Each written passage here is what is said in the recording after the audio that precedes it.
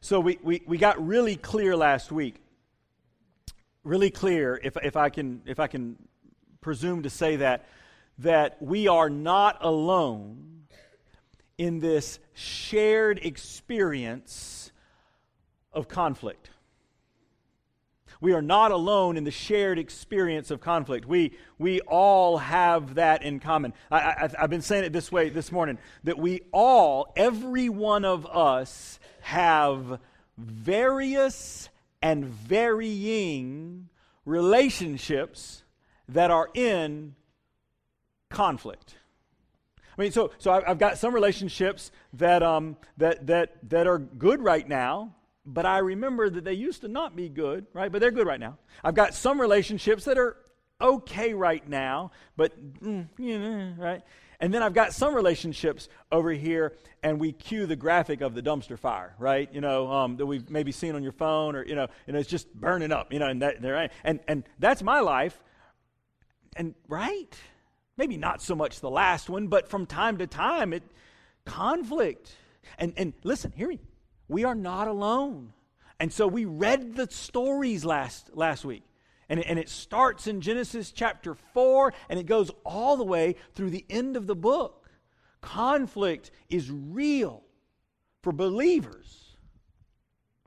But what we find ourselves in is this cycle where I'm sitting here and I'm saying, I'm right if you would listen to me. And the other person is sitting over here and they're saying, okay, I'm not listening to you because I'm right. And if you would listen to me, right? And guess what? And it's back and forth. We are not alone in conflict, but I believe this message, this morning's message, offers us something about a way through it, out of it, beyond it. And I believe it's from God, and so we gather as God's people to hear it. I was inspired, actually, inspired by this about 3 days after Christmas. I was listening to the devotion on my phone, that the series that I listened to, and a guy is doing it. I've never heard of him before. His name's Josh Leroy. He is a prison chaplain outside of Asheboro, North Carolina. So can we all just give an amen to, he's probably an expert in conflict, right? Prison chaplain. Amen to that, right? Yeah, probably. He happens to also be a United Methodist pastor. So he's ordained, but he doesn't serve in a church. He serves beyond the church, and he's an extension of the Methodist Church into this prison. And this is how he started with the spirit of Christmas still in the air, like on December the 27th or 28th. It was just 2 or 3 days into Christmas. And we're all celebrating the 12 days of Christmas. And he says, these prophetic words describing the one that would come need to be heard. And this is how he begins. He begins in Micah chapter 4. Micah chapter 4. And Micah is giving us, for what it's worth, for 3 chapters, Micah has given us the sort of the bottom out, the depressing kind of bad news. But in chapter 4, it turns upward, and it actually does it with words that are practically identical to parts of Isaiah. I'm not saying that Isaiah copied Micah or Micah copied Isaiah. More than likely, they both were working from some other document, but they're working around the same time and saying the same things, and this is what it says. But in the days to come, the mountain of the Lord's house will be the highest of the mountains. It will be lifted above the hills. Peoples will stream to it. Many nations will go and say, come, let's go up to the mountain of the Lord, to the house of Jacob's God, so that he may teach us his ways and we may walk in God's paths. Instruction will come from Zion and the Lord's word from Jerusalem. God will judge between the nations, and God will settle disputes of mighty nations which are far away. They will beat their swords into iron plows and their spears into pruning tools. Nation will not take up sword against nation. They will no longer learn how to make war. All will sit underneath their own grapevines, under their own fig trees. There will be no one to terrify them, for the mouth of the Lord of heavenly forces has spoken. Each of the peoples walks in the name of their own God, but as for us, we will walk in the name of the Lord our God forever and always. So he describes this kingdom of peace that is coming. And in the very next verses that follow, he begins to describe that while it's coming, before it gets here, some atrocities will be committed against daughter Zion. That's the language that it uses as you continue to read through Micah chapter 4. Terrible things are going to happen, which is this reminder to all of us that even though good is coming, evil is still real, and heartache still happens. But then Micah turns away from what it was sharing with Isaiah, and it begins for the first time to describe not just the kingdom that's coming, but it begins to describe the one who is coming. It says in the 4th verse of the next chapter, Micah chapter 5 verse 4, he will stand and shepherd his flock. I think you're going to recognize this person, right? Earlier it says he'll be from Bethlehem, if that's not a clue. He will stand and shepherd his flock in the strength of the Lord, in the majesty of his name, of the Lord, in the majesty of the name of the Lord his God. They will dwell secure, because he will surely become great throughout the earth. And then it says, he will become one of peace. So there is a kingdom of peace that's coming. But there's also a king of peace who's coming.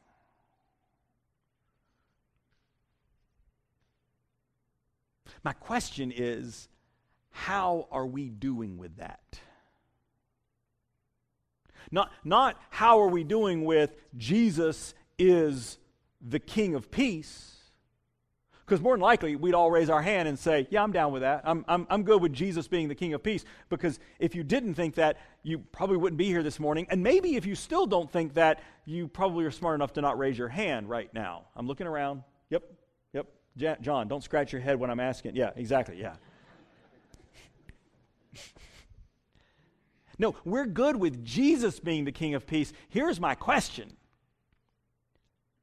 If Jesus is the King of peace, how are we doing at being people of peace? Because here's the news. If Jesus is about peace, we're supposed to be about peace also. 1 John 2:6. The one who claims to remain in him ought to live in the same way as he has lived. I can make that a lot shorter. Christians should live like Christ. That's it. That's what it says. Everybody see it?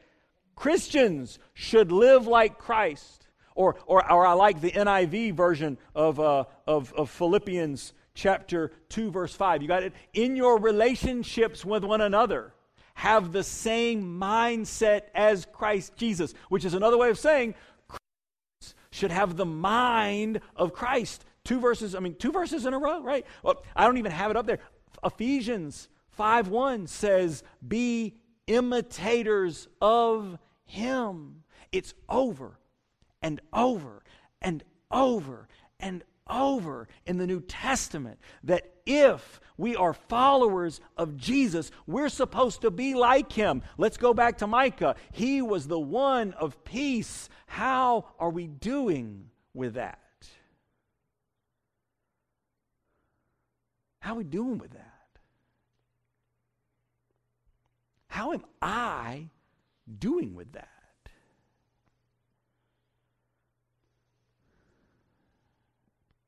It was Josh Leroy, who I mentioned earlier. It was Josh Leroy that introduced me to this idea of considering this question. And it comes to us, hang on one second, Tammy. It comes to us from Luke chapter 6. And we're not there yet, but I'm going to set you up for it. Luke chapter 6 is arguably the best compilation. It's arguably the best grouping of the language of peace ever offered by Jesus. Luke chapter 6. And we're going to start in the middle of it and read the rest of the chapter, and we're going to do that in a second. But here's the thing. I don't want us to read it and say, that's nice. Everybody say with me, that's nice. You know what we say that's nice about? Is the thing that we're not going to think about again. Right? We say that's nice when we check it off the list. I don't want us to do that. I want us to ask the question. If Jesus says this is the way of peace, and He's the one of peace, I want us to ask the question, how did He do with that? And then I want us to ask the question, how are we doing with that? And then I want to ask the question, how are we not doing with that? And so Tammy's got these 3 questions, and I've got them right here because we can't keep them up on the screen while we also look at the Bible. But so here they are. You can't read them, but you're going to be reminded that this is what they are. When did Jesus live this out? When we read Luke chapter 6, I want to ask the question, when did Jesus live this out? I want to ask the question, when do I live this out? And I want to ask the question, when do I not live this out? So here now, this word of the gospel describing the words of the one of peace. Luke chapter 6, verse 17. It says, Jesus came down from the mountain with them and stood on a large area of level ground. In Matthew 5, he's got the Sermon on the Mount. This is often described as the Sermon on the Plain. A great company of his disciples and a huge crowd of people from all around Judea, that would make them Jews, Jerusalem, also Jews, and the area of Tyre and Sidon, which would make them Gentiles. So there's the disciples, there's the Jews, there's the Gentiles, which is another way of saying there's those who've already signed up for the team. There's those who are considering signing up for the team and were born Jewish. And then there's those who are considering signing up for the team and were born Gentiles. We're in that last group. But everybody's included. Everyone is here in the audience. It says they came to hear him and to be healed from their diseases, and those bothered by unclean spirits were healed. The whole crowd wanted to touch him. And then listen to this. Because power was going out from him and he was healing everyone. Now here's what's fascinating. And Joyce, I don't know if you ever had this where like you're preaching, I was preaching this morning and that verse stopped me in my tracks and I realized that's a whole different sermon. Because what it actually says in that verse, you're staring at it right there, right?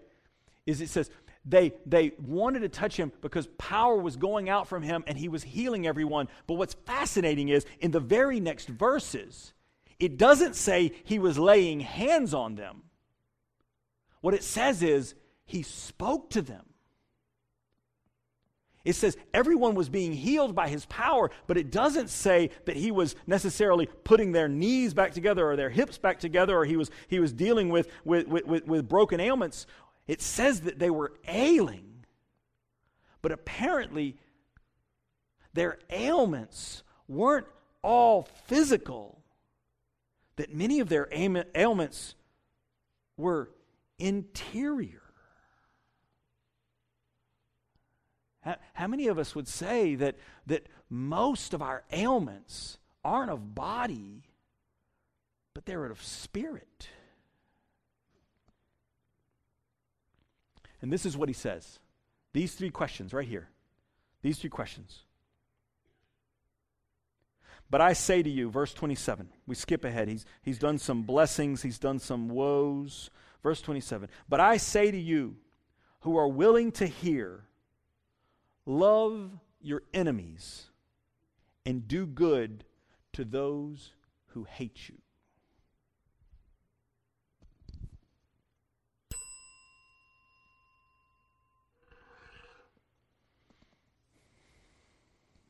When did Jesus live this out? Anybody? When did Jesus love his enemies? Crucifixion. Was that the only time? How about a bunch of times? Say it again. Every day. How about the times in Luke chapter 4 when the crowd came up to throw him off the cliff and stone him?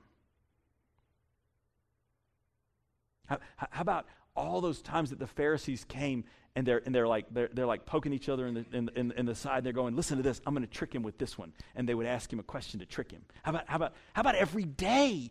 Jesus did that. So here's the question: when did Jesus live this out? All the time. When do I live this out? Okay, hold on. Let me try again. When did Jesus live this out? All the time. When do I live this out? I do this sometimes. I do. I know, I'm looking around and you're going, come on, Scott. Come on. Okay. I do this sometimes. I do. But then what's the third question?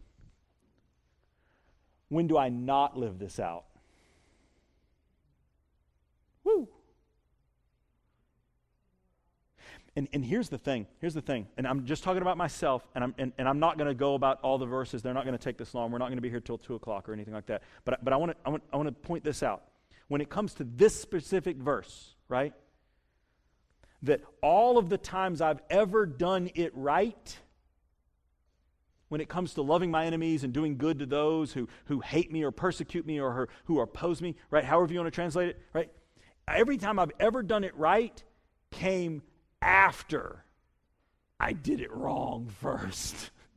That's just me. I don't know about y'all. Maybe some of y'all have gotten persecuted and you immediately love them back. Maybe so. And I love some people who've persecuted me back. I really have. I've loved them back. But it wasn't my first reaction. My first reaction was, I don't like you. or I want to get back at you. Or I want to make things right because you mess with me, I'm going to mess with you. Right? And then maybe like a day passes or a week passes or a month passes and I go, Jesus said I should love them. Oh, that's right, I'm going to love them. But Jesus did it every day. Verse 28. Bless those who curse you. Pray for those who mistreat you. If someone slaps you on the cheek, offer the other one as well. If someone takes your coat, don't withhold your shirt either. Give to everyone who asks, and don't demand your things back from those who take them. Treat people in the same way that you want them to treat you. When did Jesus do this? All the time. When do I do this? Sometimes. When do I not do this? Sometimes. If you love those who love you, why should you be commended? Even sinners love those who love them. If you do good to those who do good to you, why should you be commended?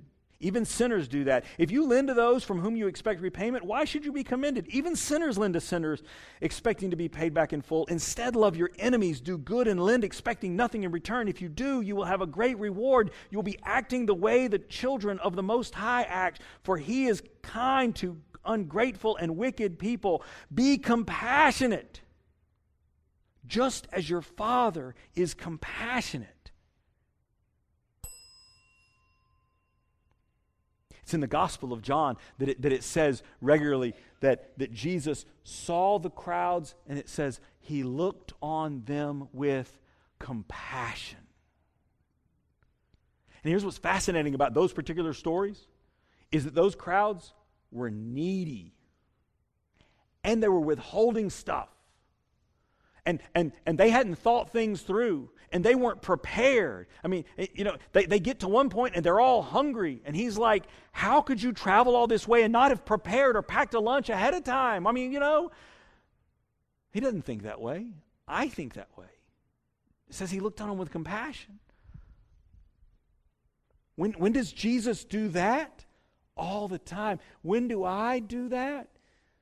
Some of the time. When do I not do that? Too much of the time. Verse 37, don't judge and you won't be judged. Don't condemn and you won't be condemned. Forgive and you will be forgiven. Give and it will be given to you. A good portion, packed down, firmly shaken and overflowing, will fall into your lap. The portion you give will determine the portion you receive in return. pointing. Jesus also told them a riddle. A blind person can't lead another blind person, right? Won't they both fall into a ditch? Disciples aren't greater than their teacher, but whoever is fully prepared will be like their teacher. Why do you see the splinter in your brother or sister's eye, but don't notice the log in your own eye? How can you say to your brother or sister, brother, sister, let me take the splinter out of your eye, when you don't see the ginormous log in your own eye? I added that word because Jesus would have said it if he was here. Why are you interested in the tiny thing when the giant thing is even clouding your vision? Could it be that if you took the log out of your own eye, you'd see that the thing that you thought was a speck in their eye wasn't even? You deceive yourselves. First take the log out of your own eye, and then you will see clearly to take the splinter out of your brother or sister's eyes. When did Jesus do that? All the time. When do I do that? Not enough of the time. When do I not do that? Way too much of the time. A good tree doesn't produce bad fruit, nor does a bad tree produce good fruit. Each tree is known by its own fruit. People don't gather figs from thorny plants, nor do they pick grapes from prickly bushes. A good person produces good from the good treasury of the inner self, while an evil person, hang on to this, while an evil person produces evil from the evil treasury of the inner self. The inner self overflows with words that are spoken. Now I want to say this. None of us are evil persons. That's not what he's saying. He's not saying that you're evil. In fact, if you have professed Jesus Christ as your Lord and Savior, if you have put all your trust in Him, if you are trying to follow the path after Him, if you repent, we preached on that last month. If you repent, heaven rejoices when we turn around and repent. If you do that, we're not talking, you're not an evil person, but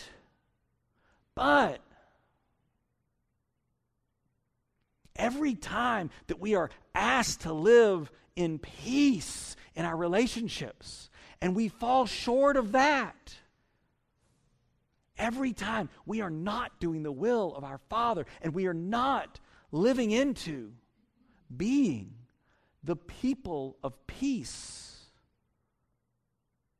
like the one of peace. Finally, why do you call me Lord, Lord, and don't do what I say? I'll show what it's like when someone comes to me, hears my words, and puts them into practice. It's like a person building a house by digging deep and laying the foundation on bedrock. We just sang that song to open up worship. That was awesome. When the flood came, the rising water smashed against the house, but the water couldn't shake the house because it was well built. But those who don't put into practice what they hear are like a person who built a house without a foundation. The floodwater smashed against it, and it collapsed instantly. It was completely destroyed.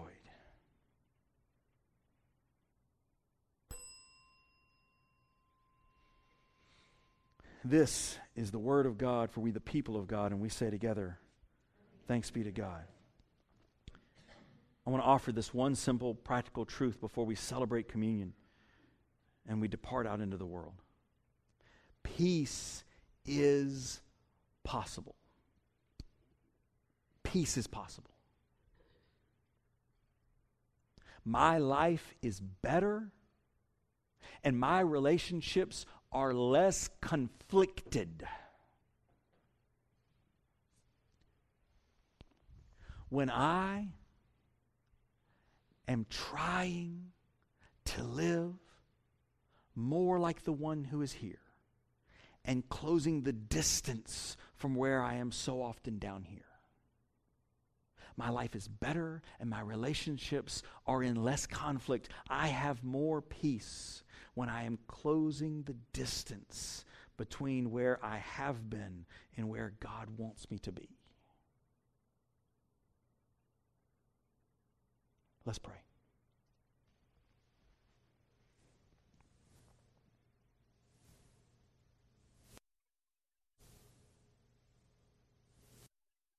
all the praise and the glory to your Son, Jesus Christ, who showed us by his life every day peace. You've called us to be like him, and we fall short.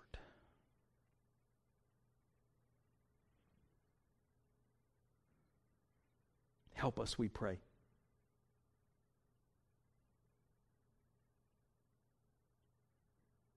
In the name of your Son, Jesus, amen and amen.